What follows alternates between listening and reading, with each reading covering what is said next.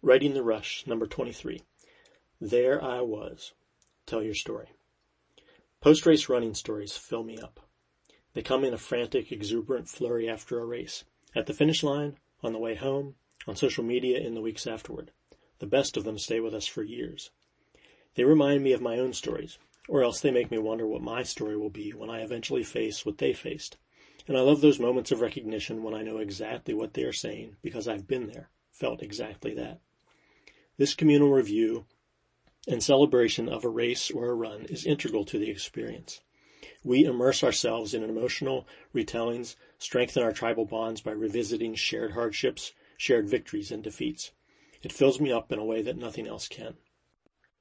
In the Army, we call these there I was stories, as in, there I was, insert daunting challenge, and then I insert heroic actions in the face of that challenge.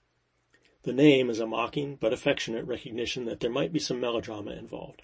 The story starts with a fact or a basic emotion, then adds narrative that highlights some elements and downplays others, all in the interest of making a point.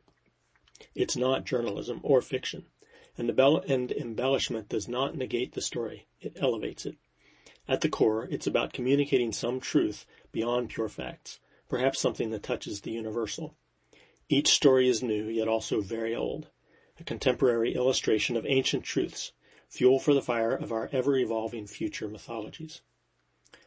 Stories are only stories if you tell them.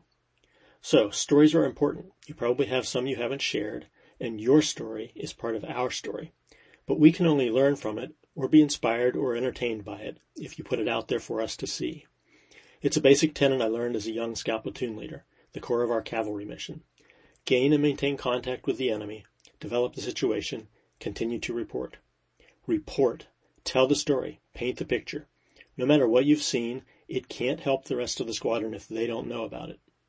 On my homepage, I have the same idea told a different way by Mary Oliver. Instructions for living a life. Pay attention.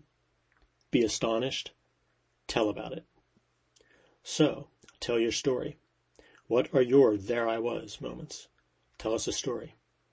It can be a big or little story, a sweeping epic of group struggle, or a small and personal battle, how you managed to make it to the top of that last climb, how clear the sky was, and how perfect the sunset when you got there. Tell it for the stranger who will stumble across it. They might become your friend. Tell it for your great-great-grandchildren. Wouldn't you be glad to have a similar relic from your own ancestors? Tell it because it might inspire someone or teach them. It might reinforce something they already know, or it might help them look at the world in a new way. Use your own voice, or pretend you were someone else. Change the names to protect the innocent. And there I was can be there we were. Tell us what you saw and did, or how you wish it had gone instead. Tell it where you're comfortable, or maybe better, where you're not so comfortable. Tell it to people you know will like it, or to the entire world. Post it on social media. Add it as a comment on someone else's post. Write an email or an old-fashioned paper letter. Build a website, start a Substack newsletter like this one, or start a blog and tell all the stories. Journal it, Dear Diary it, draw pictures or add photos, or make it a poem or a song. Write it in the Trailhead logbook. Or save it for just the right time with just the right group of people around just the right campfire. Tell it anyway. Think your story's already been told? You're probably right. We're a storytelling species, and more than 100 billion of us have ridden this planet around the sun in the past 200,000 years or so. Every story has already been told. But think of a favorite song. How many times have you listened to it, played it on repeat, sung along with it, pulled up the live version and the studio version and someone else's cover version? The truth is we crave repetition, and we need to hear old things in new ways. 100 billion of us are not. You are unique. Your story is new to you, and even though it's just another variation on a theme, tell it anyway. Think it's not enough? Think you're not fast enough, or you didn't go far enough, or have some other not enough measure you come up short on? So what?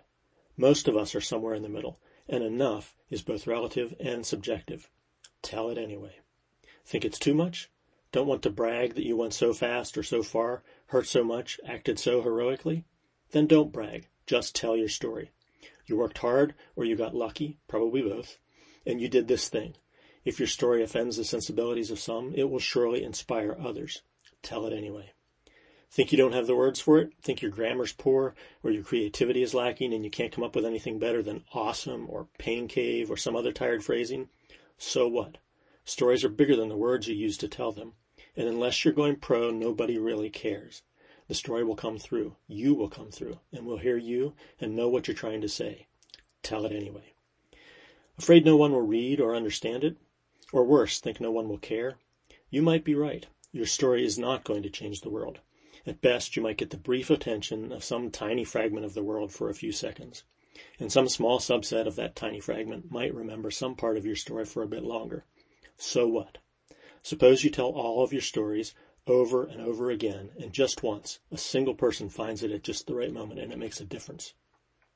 Do you really need to change the world? Maybe instead you are meant to reach that one particular person with your particular story at the one particular moment they need to hear what you have to say. Do you really need more than that? Tell it anyway. That's it. Just tell your story. We'll read it or we won't. It will reach us, teach us, inspire us, or it won't. As Seth Godin says, our work is about throwing. The catching can take care of itself. None of it really matters, and yet at the same time, it matters deeply. Tell your story. Fill us up. Here's a prompt. There I was.